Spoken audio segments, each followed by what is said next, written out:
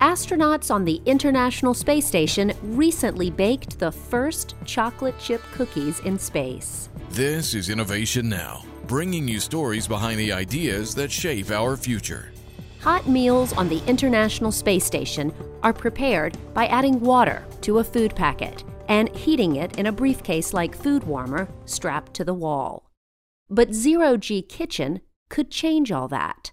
The New York startup company partnered with NanoRacks, the leading provider of commercial access to space, and DoubleTree by Hilton, famous for their cookies at check-in, to send the first-of-its-kind oven to space with enough dough to bake 5 chocolate chip cookies.